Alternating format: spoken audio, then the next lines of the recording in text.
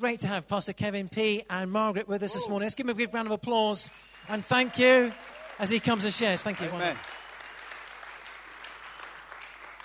Well, good morning, everybody. Well, that young man I gave notice about Alpha, I've not seen hair like that since the days of Michael Williams. Can you remember the Gel Boys? For those, about 10 years ago, I came and I spent the whole weekend slagging off their hair. And on the Sunday night, they all got on me on the platform and covered my hair with gel. I've had prayer for it since then, so you will get better. It's just absolutely great to be here again. If you weren't here last night, we talked a bit about taking hold of your tomorrows and the obstacles we have to overcome. And we talked a little bit about how the enemy produces Jerichos and how the only way we overcome them is by walking towards them in trust. We talk about walking in trust.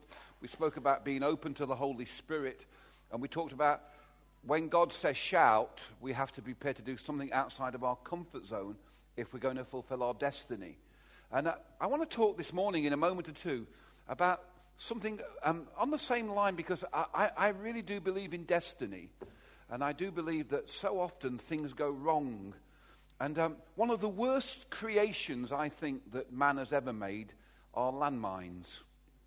And sadly, in Glasgow, where I live, a lot of ex-soldiers, I'm sure there must be some around here, I see people who are great-looking young guys, and they're walking around with one leg or one arm or blinded, because in the duty of serving the country, they're having a perfectly normal day, and either a roadside mine or a landmine, they step on something, and they go from being perfectly happy, joyful, looking forward to life, marriage, children, all the things that everybody wants in life, and in 1 second, they step on something, and then when they step on it, their world explodes, and it leaves them with the disabling scars, almost certainly, of losing capacity and limbs.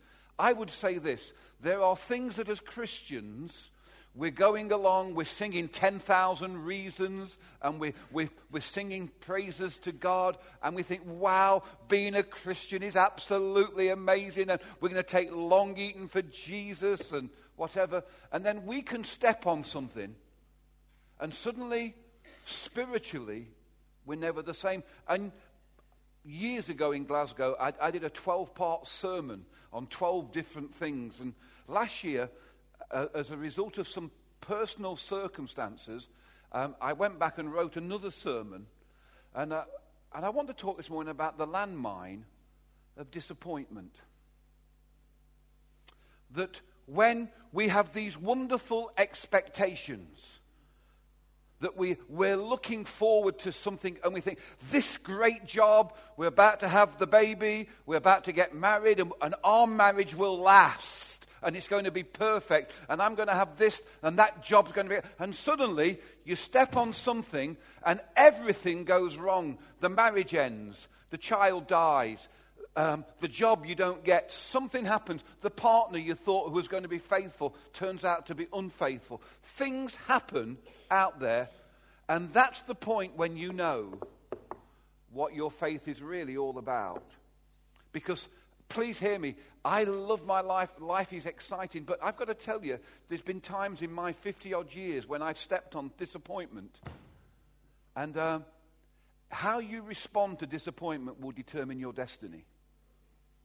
Church is full of disappointed people who have quit their destiny and have settled for second best because they can't get over the damage. They are now walking with a limp because something's exploded in their life and they just can't get there. I wrote in my notes here, I'm going to talk in just a moment, a definition of disappointment is an emotional response to failed expectations. Disappointment is an emotional response to a failed expectations. And I thank God that in the Bible, sometimes he allows us to see people having bad hair days. One of the things that convinced me that the Bible was the Word of God when I was a young Christian was it just didn't show people having wonderful, glorious, happy lives. It shows you their response to circumstances which when they were disappointed.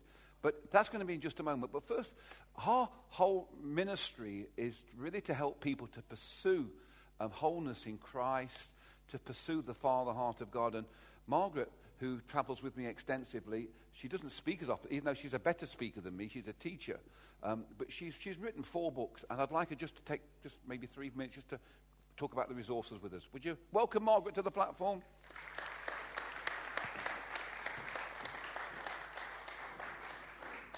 Thank you so much. Fantastic to be here. Just to mention the books at the back. When we left Derby, Kevin was assistant pastor in the Derby church up until 1990. And in 1990, we got a church of our own, and it was in Glasgow. And when we got to Glasgow, it was very, very different from Derby or from Long Eaton. And I was very homesick, and I was trying to be pastor's wife, and I was just missing Derby and this area so much. And I had a friend who was called Sally. And I used to write to Sally every 2 weeks, every week or so. And I just used to write sort of how it was and how things were. And Sally, about 5 years ago, phones me up and she said, Margaret, I'm moving house. I found a lot of letters that you have sent me years ago. Would you like them back? And I said, I'd like to read them. And, it was amazing to read what I'd written just sort of 6 months after I'd left this area or so. And as I read them, I could see that God was teaching me really important things in my life, things that I still try and live my life by, principles. And these letters became a book, and the book is called Dear Sally. And things like events don't cause you feelings. It is in your interpretation of events that cause you feelings. Things like, if you're never stretched, if you're never feeling stretched, you're probably not growing. Things like, if you want to be something you've never been before, then maybe we have to do something we've never done before. And just principles that seem so obvious, but so often we don't put in our lives.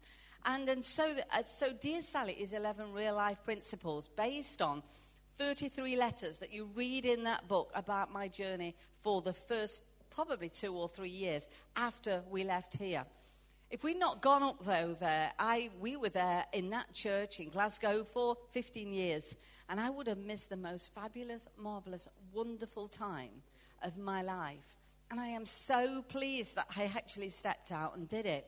And that's how the White Elephant was born, because this is based on 11 landmines, really. As Kevin was talking, I just thinking they are actually landmines. And so if God speaks to you this morning and you actually want some homework to do, then maybe the bookstall is the place to go. Things like dealing with shame, dealing with inferiority, working through loss, dealing with fear, actually knowing you are special to God, finding a perspective in problems, dealing with unforgiveness in your life and how to get past that.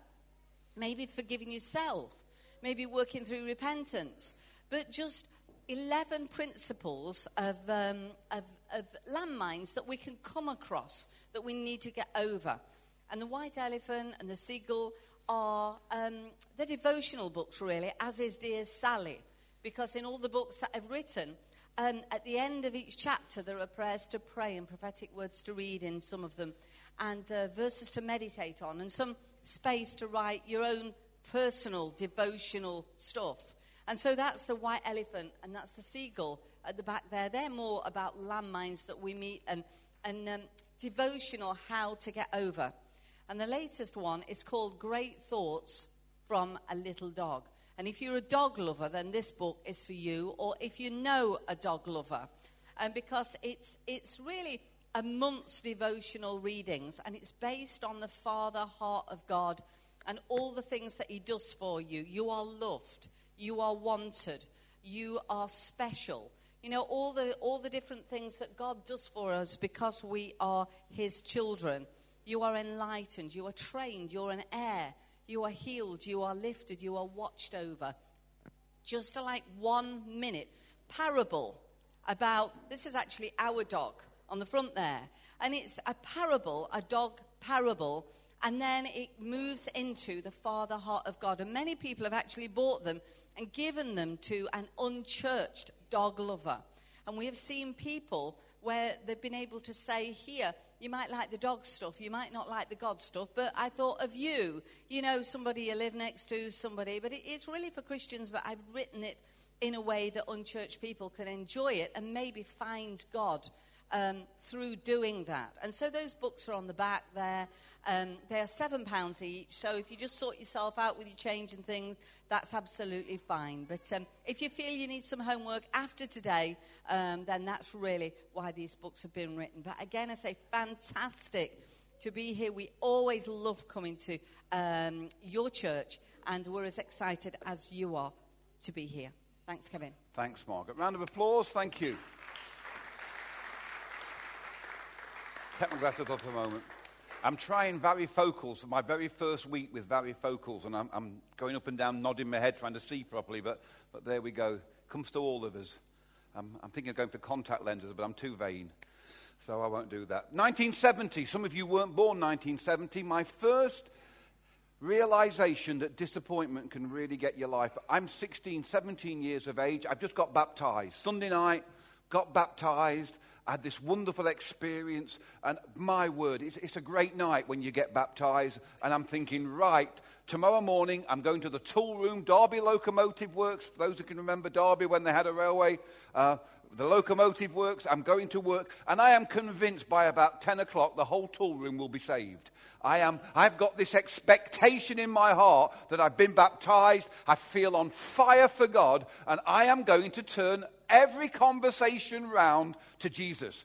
Because I'm sick of all the men in the locomotive works, all the men turn every conversation round to sex. It's an awful gift that men have when they're working together, the double entendre. I thought, I'm going to redeem the double entendre, and I'm going to get Jesus in. And so I get on the bus, and I'm looking for the first person to witness to, and no one's talking to me. So I get into work, I clock on, and I've got this expectation. I am going to be Billy Graham that day. And then I go to my toolbox, and I open the toolbox to get my tools out, and out falls 5 pornographic magazines.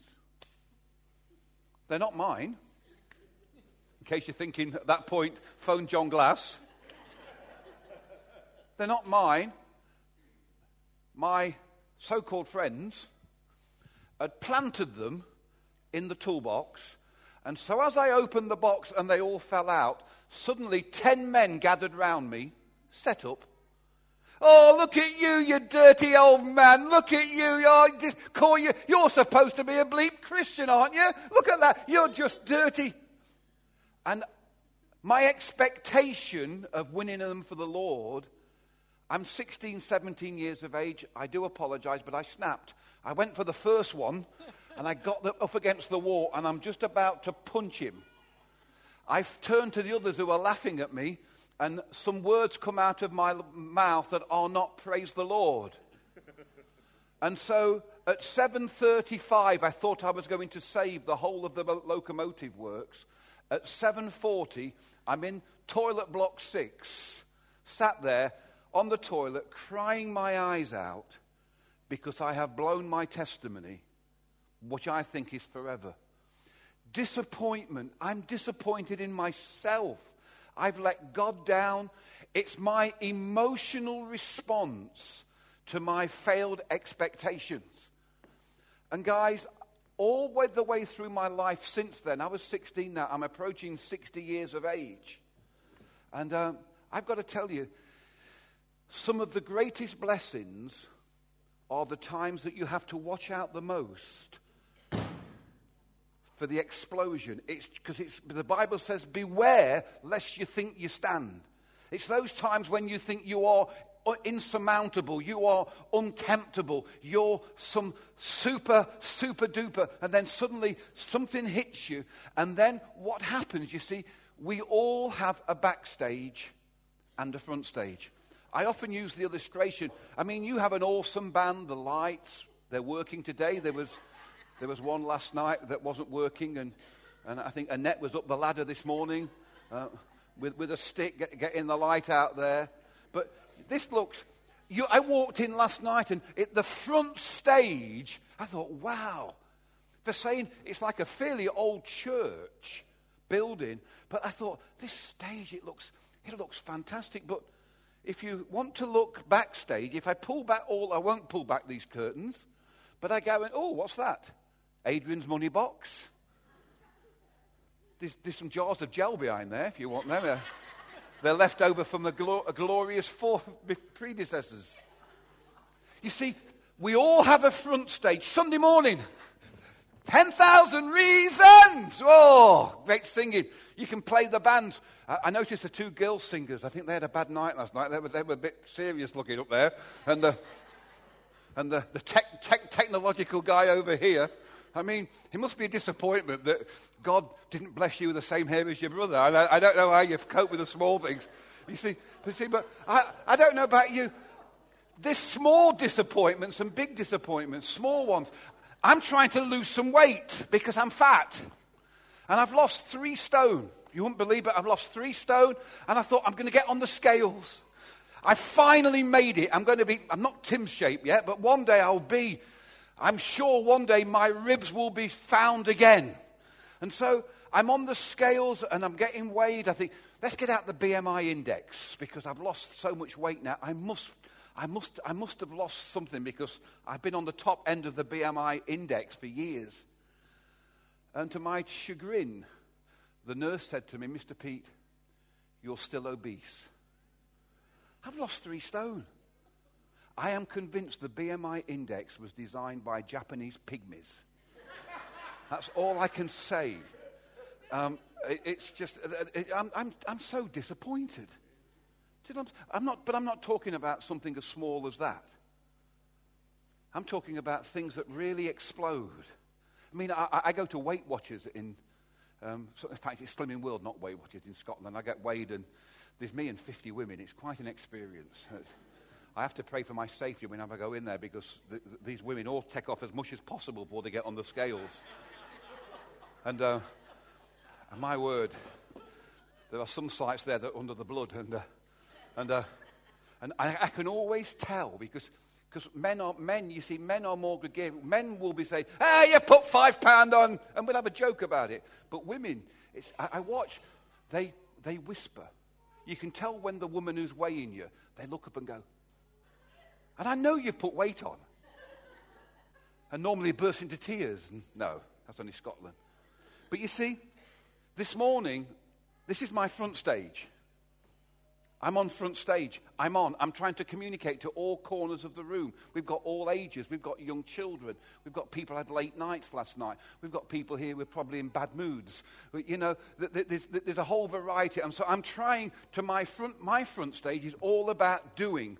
And our front stage is all about our doing, our gifting, our personality. It's all about what we do in the light. But today, I'm going to ask us if we're brave enough to look a little bit backstage. Because backstage is all about our being, not our doing. It's all about our private world when no one sees us. It's all about sometimes the areas of darkness that we've touched and the messy. Because if you go backstage where all the wires are connected, it's incredibly messy. And if you're not careful, you'll trip over them. And I'll go as far as to say this morning, guys. What happens backstage will either empower you or it will destroy you as a Christian. If we don't allow God to come backstage when we hit the disappointments, and if we try to just bury it all away and hide it all away and pretend we're not really carrying pain and hurt, that will eventually destroy us. And so I want to read Jonah, if I may, a couple of verses in Jonah, because we're just very privileged to go backstage just a little bit in one man's life here. If I had time, I'd go backstage with somebody else's life, but I'm not going to have time this morning. But in Jonah chapter 3, I'm going to read verse 10. Many of us know the first part of Jonah, where he should have gone off to Nineveh to preach, and he runs away to Tarshish, and he gets swallowed by a big fish. And we know all that story, but I'm sure that you know, if you've been a Christian, anything, that he actually goes on and he declares what he's supposed to declare. And what an amazing, brave man he was. We often portray him as a coward. As we see in this story, he's not a coward. He goes imagine this morning if we were to say to somebody here, there's a word from God that you must go to Syria, get on a plane tomorrow, go to Syria, go to the heart of all the fighting, and say to them, 40 more days and Syria will be overthrown. I mean, that's an amazing prophetic word to have. And he went, and as we see in chapter 3, verse 10, God saw that they repented. But you see, Jonah didn't want them to be spared. Jonah wanted Nineveh destroyed. The Ninevites were not just a little bit off. They were incredibly evil people. They were cannibals. They would sacrifice their children and eat them. That was part of some of their ritualistic way of living. They were horrible people, and they deserved to die. But they repented. And it says in verse 10, when God saw what they did and how they turned from their evil ways, he relented and did not bring on them the destruction that he had threatened. You think Jonah would be cheering. He's gone to give the word, but God, in his grace and his mercy, heard their repentance, and he relented from destroying Nineveh. That's good news, surely.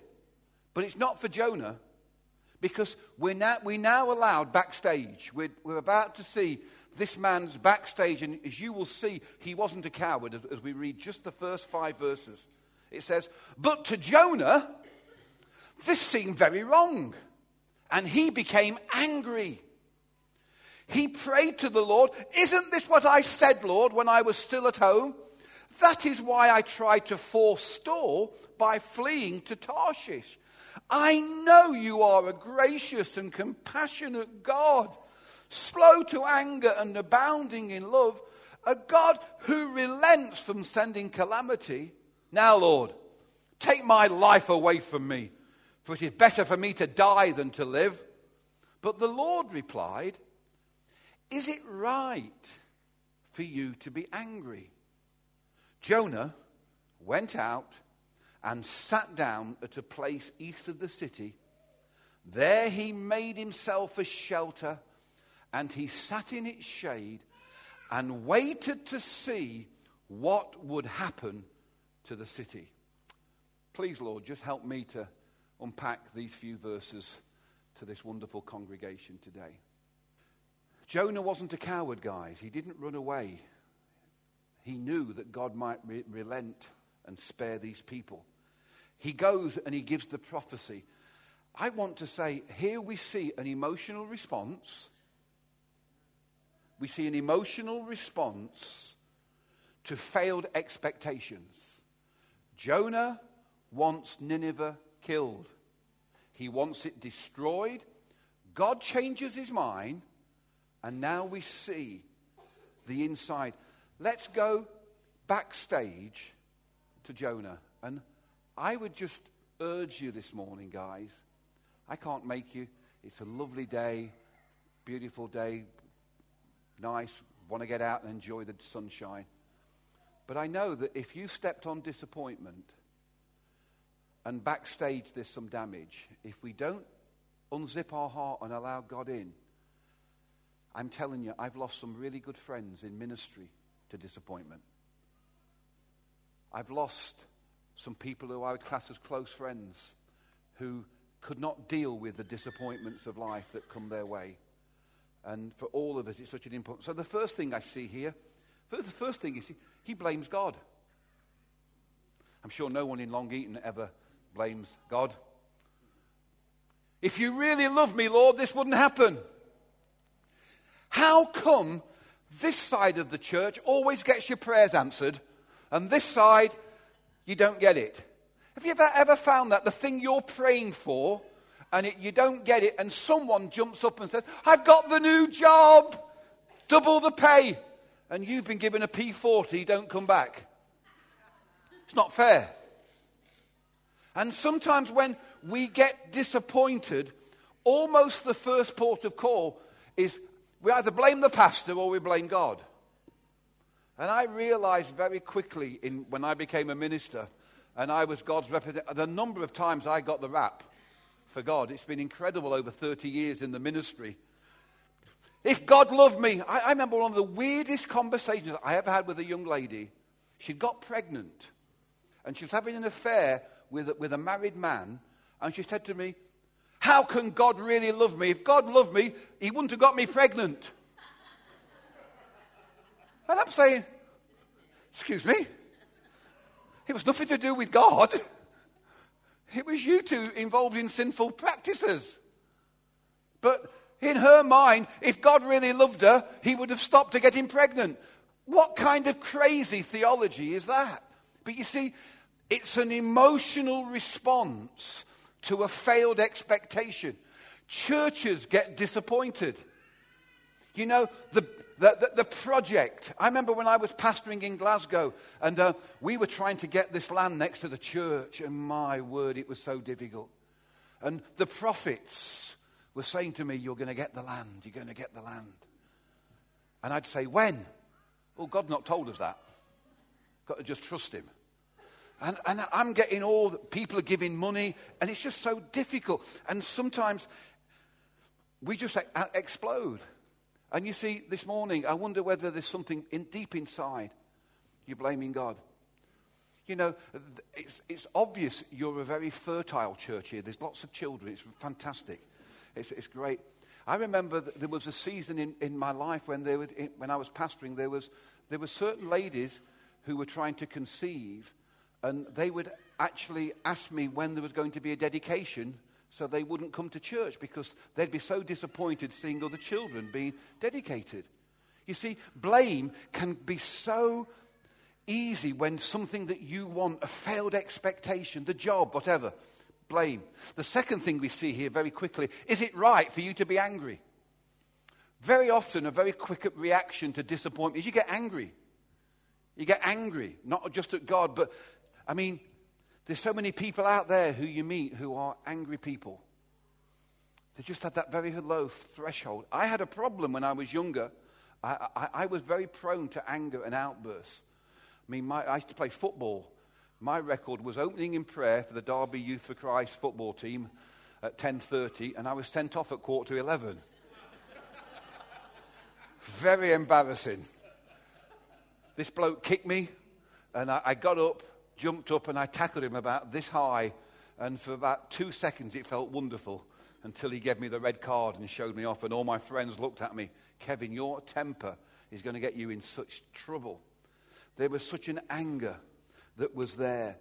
And sometimes this emotional response that comes into our heart, and anger becomes an issue. And I wonder, is there something in your heart and mind today where, you know, you see somebody else being blessed and you're just angry because it's not happened to you? I don't know. Only you know what's happening backstage, because you all look very calm, placid people to me. Nobody here looks like they have a temper. Jenny might have a temper, because I remember Jenny from many years ago. She had a great right hook. No, she didn't. I don't know what goes on once you go home from here when backstage kicks in. What happens backstage? Third thing I feel here, and this is what tends to happen within churches, he stops praying. You know, when he's in the belly of the fish, he's crying out to God to save him. He's not praying now. Prayerlessness kicks in. The biggest thing that used to bother me as a pastor, and I'm sure it probably gets to Adrian sometimes, is when the knock would come on the door. Pastor? Yeah, come in. What's the matter? I'm going through a few problems, so I'm taking time out. I won't be at church for a while. And I used to want to scream, that's the when you need time in, not time out. When the problems are happening, when the stuff's going wrong, that's the time we need each other. Listen to me. The devil's plan is isolation, annihilation. That's how he works it. He wants you to be separated from God. He wants you to be away from those things, and so that you can be picked off one by one. It's harder to pick us off when we're together, praying together and being in the Lord's presence. Nearly everybody I know in ministry who's fallen, when I've talked to them about what's gone wrong, nearly always there's been something that's disappointed them and they stopped praying. What's your prayer life like? Not your corporate prayer life. Do you pray every day? Do you spend time talking to him? Because if you're disappointed, it's a little bit like marriage, isn't it? I mean, I am very, very, very happily married to Margaret, and we very rarely have an argument. But sometimes I used to hate it when we were first married, when we weren't quite so, we had the stuff. I used to hate silence because I'm a talky person, but I sometimes had to guess what was upsetting Margaret, just occasionally, because I'd say, "What's the matter? You're not yourself." Nothing. Well, there's obviously some, no, I'm fine. No, you're not fine, you're not talking. What's the problem? She conquered that 20 years ago. She tells me now everything I do wrong whenever it is, so there's no issue there. But in those early days, it was I know I've done something I shouldn't have done, but I'm guessing. I've got to guess what it is. And there's something about talking. One or two of you nudging each other now, stop it. There's this whole thing about talking is so important. Someone said many years ago, God has enough evidence to divorce us on the grounds of mental cruelty because we don't talk to him. And, it's something that's it's almost, it's not cool. I love going to modern churches. I love the modern notices. If ever I went back to church, the first thing I'd have to do is employ an 18-year-old geeky boy who can work the computer, because I can't even spell computer. But I know I'd have to get someone to do all the bells and the whistles and all the things to make church, because that's what happens now. Very important you do it. But sometimes we've got to remember the basics. We need to pray, guys. We need to talk. But when you're disappointed, let's be honest, we sometimes give God the silent treatment. What about a divided mind? Fourthly, this is a guy who says, "I want to die." He says, "It's better for me to die now." He wanted to live when he was in the whale. He's now wanting to die. I found that disappointment affects your judgment making. This man, he loves God. He's a prophet. He's gone to deliver the word of God. He's now blaming God. He's angry at God. He stopped talking to God. And when those things happen, that's the point when you get a double-minded man. And the Bible says a double-minded man is unstable in all of their ways. That's why you make strange decisions when things don't go your way, when things happen that can be difficult. He's in the whale, but now he's absolutely wanting to die. He's a double-minded man. And, when you're disappointed, you think, I love God, I don't like God. I'm going to talk to God, I'm not going to talk to God. And life gets so confusing because disappointment, I'll say it again, it's all backstage. No one knows. Only God knows and you what's happening backstage. You can be the pastor of the church and be disappointed. You can be disappointed in your ministry. You can be disappointed in your congregation. You can be disappointed in the way people judge you. We all have this stuff, but people like myself who have such a public figure, people don't know my backstage. I'm prone to anxiety. I get worry. There's things that if you knew me well, that I'm not always the laughy, jokey, bubbly public image. I'm quite a serious person behind stage.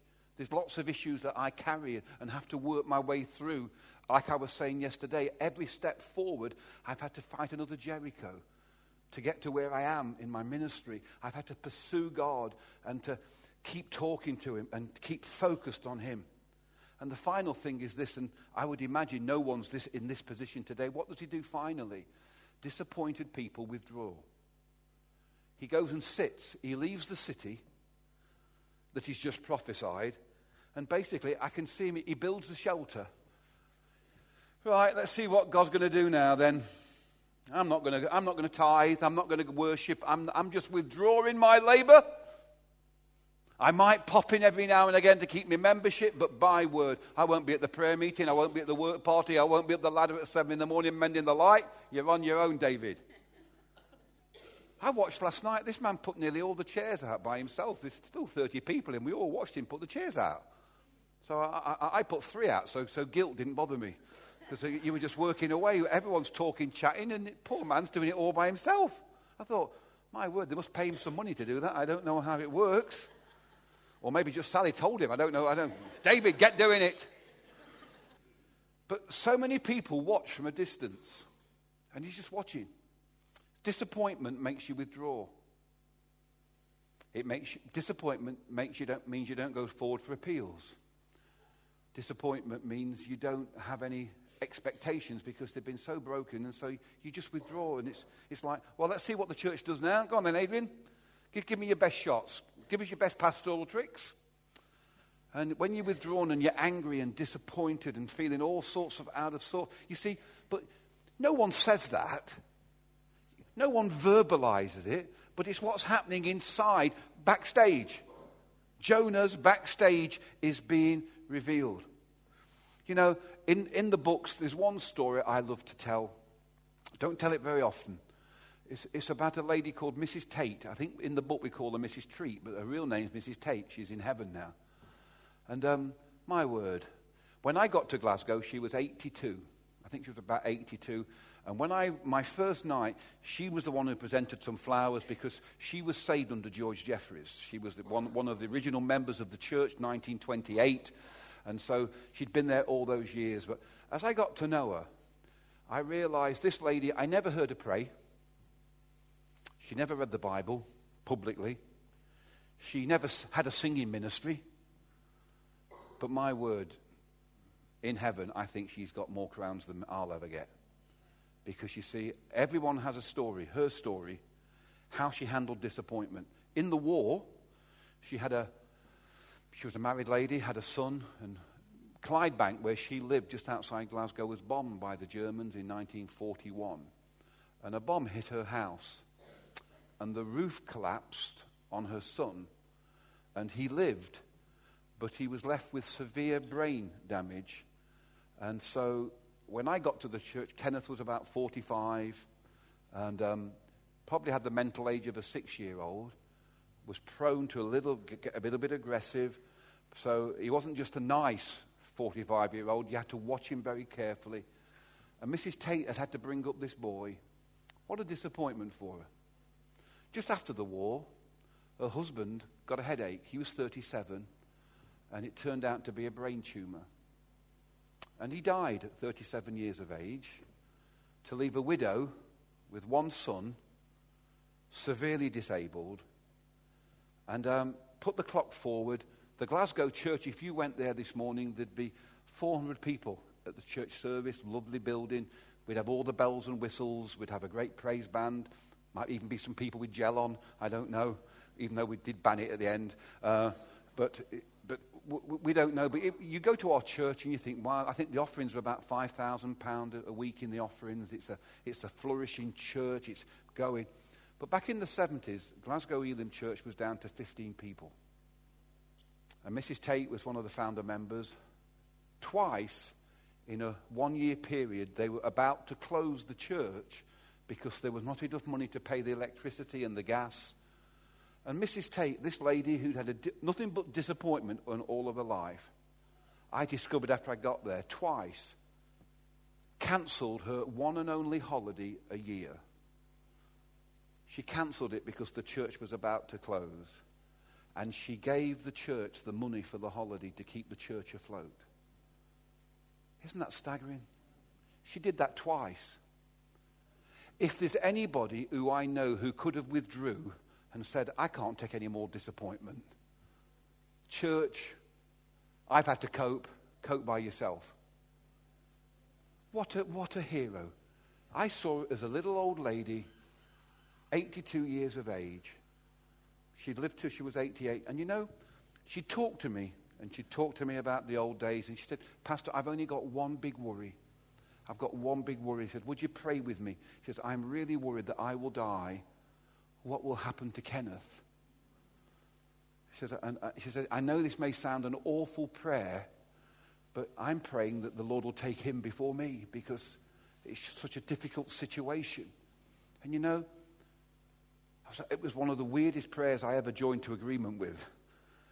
But God answered that prayer. Kenneth caught a cold when he was about 55 and just wonderfully just slipped into eternity. 3 weeks later, his mum died and went to heaven.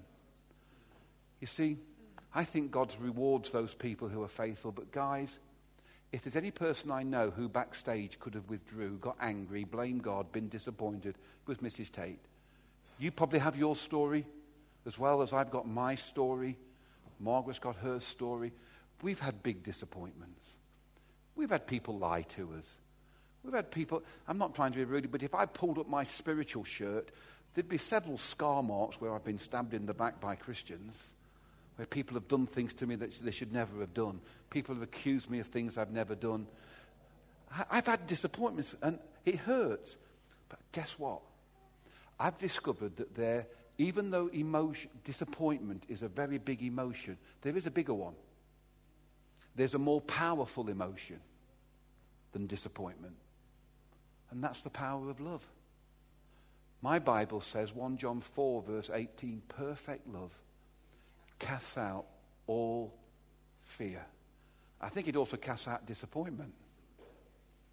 I've discovered something that today, you ladies, if you went home and you'd got a 5-year-old child in the house and you are terrified of fire, and you arrived home and you looked up into the bedroom where your child was sleeping and you saw smoke coming out of it, even though you are terrified of fire, I'm telling you, you'll go past any fireman, you'll knock the door down, you'll climb the stairs, you'll get through the fire, you'll get your child. Why? Because you love it. It's yours. There is an emotion. And you see, if this morning we're going to say, well, you've given us a problem, Kevin. Well, how do we solve it?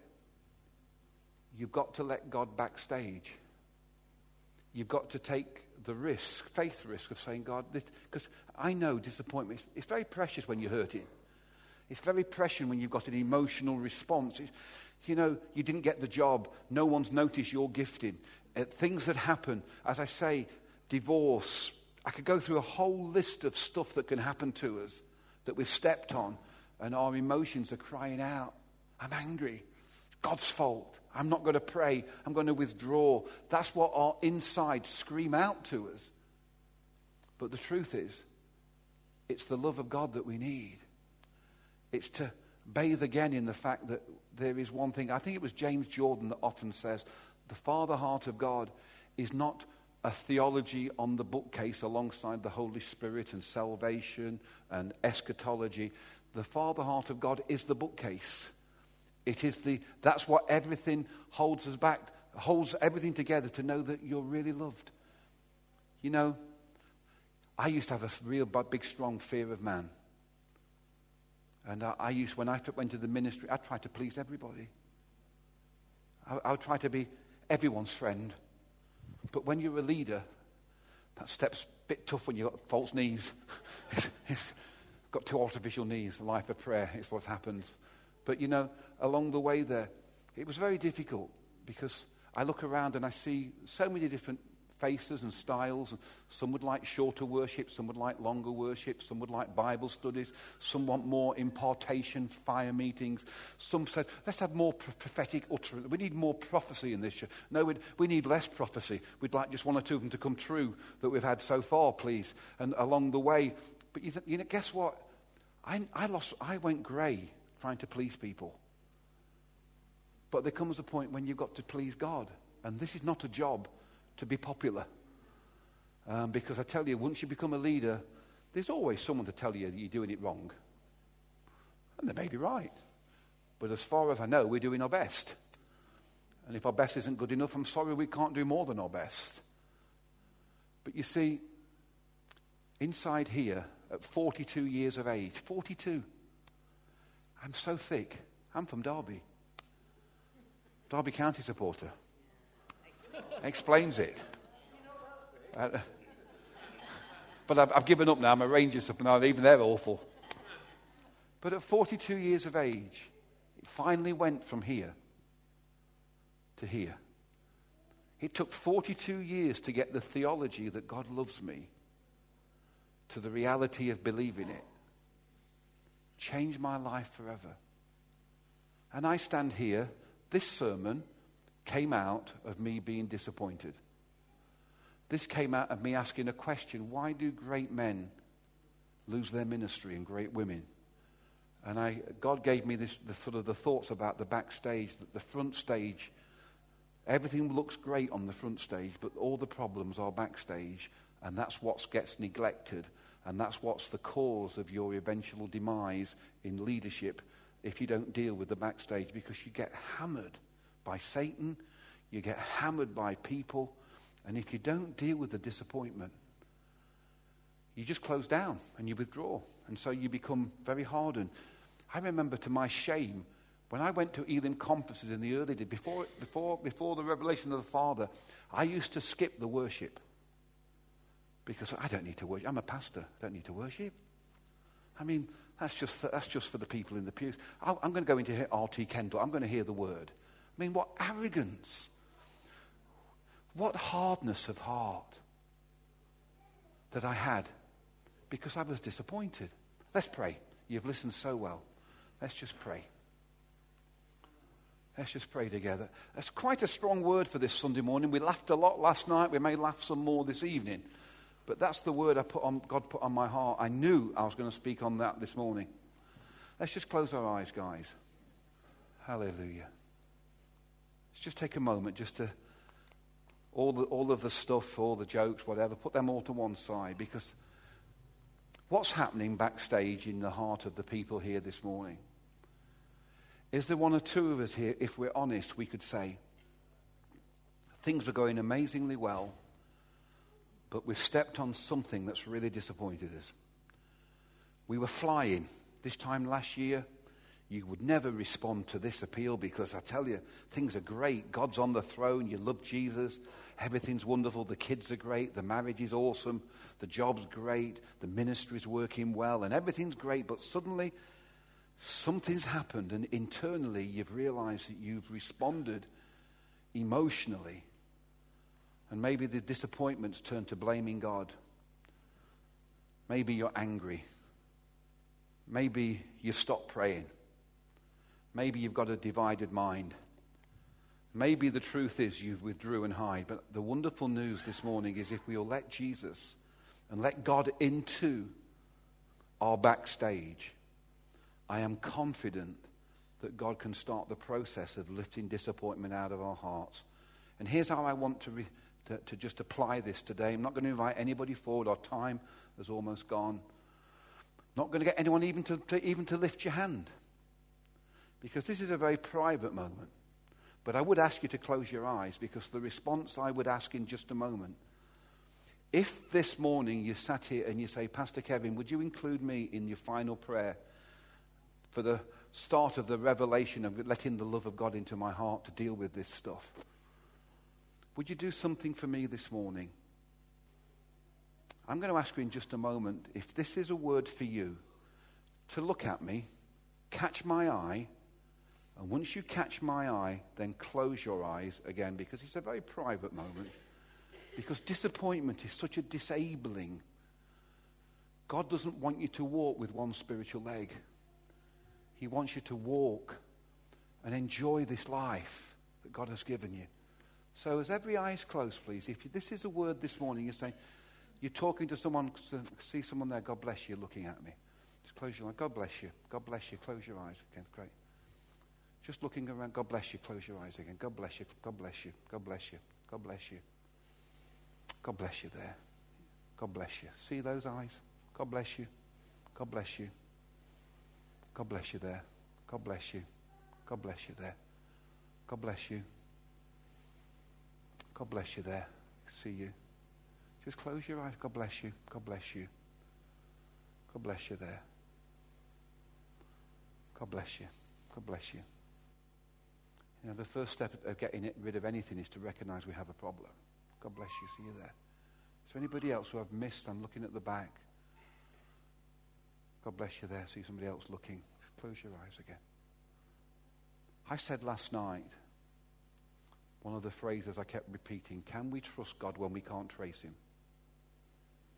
Do we trust him when we can't trace him? That's a $64,000 question. The fact that you've looked up is a wonderful first step. And now it's the process of opening up to the inside. I will certainly, alongside with Margaret and Adrian, will be available, and Helen, I'm sure, at the end, to pray with anyone who would like some personal prayer. We'd love to pray with you. But right now, in faith, we're going to ask God that love would just begin to descend in this place. And let me just tell you, one or two, if I can see tears in your eyes, just feel absolutely free.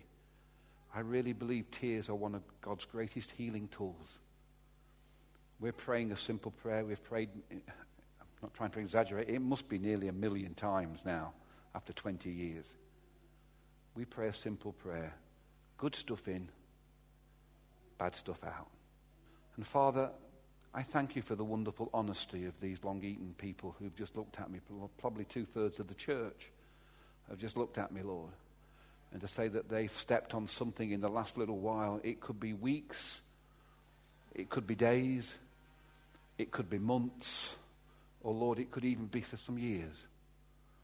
And Lord, we were going really well, and something happened, and our backstage reacted, Lord, and we just come before you and say, Lord, we recognize that we've made some errors of choice here. And Lord, when we've blamed you and judged you and got angry at you, and Lord, when we've stopped praying and not talking to you, and Lord, the fact that we've had the divided mind, and Lord, some of us have even just say, we withdrew labor. We've metaphorically gone and sat on a hillside and say, let's just watch. I'm not going to take part in anything else. I'm just going to watch what happens. And Lord, we thank you that at the end of the story, you move graciously in Jonah's life and you teach him an amazing lesson. And I just pray, Lord, you know, other than being a Christian, the greatest revelation I've had is the unconditional love of the Father that has brought so much of my disappointment to disappear. And Lord, I am just a very simple guy from Derby. And if you can do it for me, you can do it for these people, Lord. I do not need to know what their disappointment is, Lord. You know. And right now, we allow you, we say, Holy Spirit, will you come backstage? We take that risk of opening up our emotional being and say, would you just come, Holy Spirit? Would you just come? Would you just begin to swill backstage where the boxes have been left and where those wires are and where the rubbish of yesterday is all buried away backstage. And we say, Holy Spirit, would you just come and wash backstage? And Lord, we just say again, it's just absolutely a safe place to be in touch with our emotions right now. It really hurt us, Lord. We got so angry. It seems so wrong. And Lord, we just say, Lord, would you come by your love? And would you help us, Lord, to get off the hill and to start the journey back into the city? And Lord, engage again with life and ministry and the church and you. And that, Lord, we make a decision that we're going to start to talk to you again today, Lord. We're going to begin to start to talk these things over and come to you and share our deepest needs. And Lord, we say no area is off limits. Just come, Lord, to the deepest wounding of our disappointments and begin to lift it, Lord. Begin by the power of your love. Perfect love. Human love, as wonderful it is imperfect. And I just pray over this room right now, there'll become a weight of love. And that somehow it will begin to dissolve the disappointment. And Lord, where there has been disability, there will be a restoration of ability. That where we've not been walking right, we'll begin to get a wonderful gait. Where our heads have been downcast, we'll start to look up again from whence comes our help. Lord, I make some amazing claims on your behalf. And all I know, Lord, in my life, you have kept every one of your promises. And I just pray, Lord, for these wonderful people, Lord. I don't know them, but I am feeling a father's love for them right now. Some of them have had some horrendous marriage situations. Some of us have had some staggering family disappointments. Precious children gone to drugs. Stuff that's really, really, really, really hurt them deeply. Friends have betrayed them. I can feel all of that in my own spirit, Lord, and I just really pray, Lord, it's almost overwhelming. But Lord, I just pray for these dear people that you are the answer. And I pray, Father, that your love is sufficient. And I pray tonight, Lord, we may have longer to pray. And if we can be together tonight for more prayer, that will be great.